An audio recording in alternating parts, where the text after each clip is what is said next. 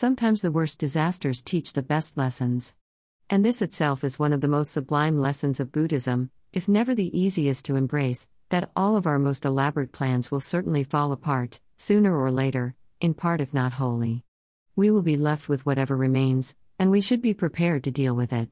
That doesn't mean elaborate rituals to be done or the best insurance to be had, simply a willingness to move on with whatever life brings and letting go of any pretense to authority over things we can't control.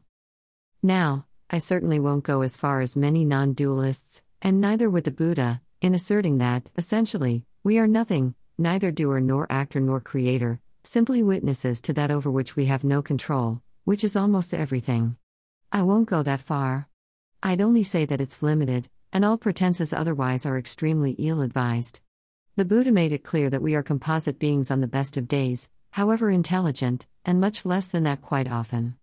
We are not gods nor even masters of our own domains.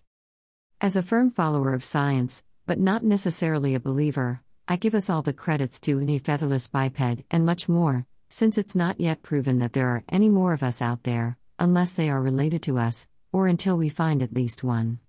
The Drake equation is logic, not evidence. No, I believe that this species is unique, as are each and every one of us, with our own DNA and fingerprints. But that doesn't give us any special rights to command others and the universe. We are children of this universe. Enjoy.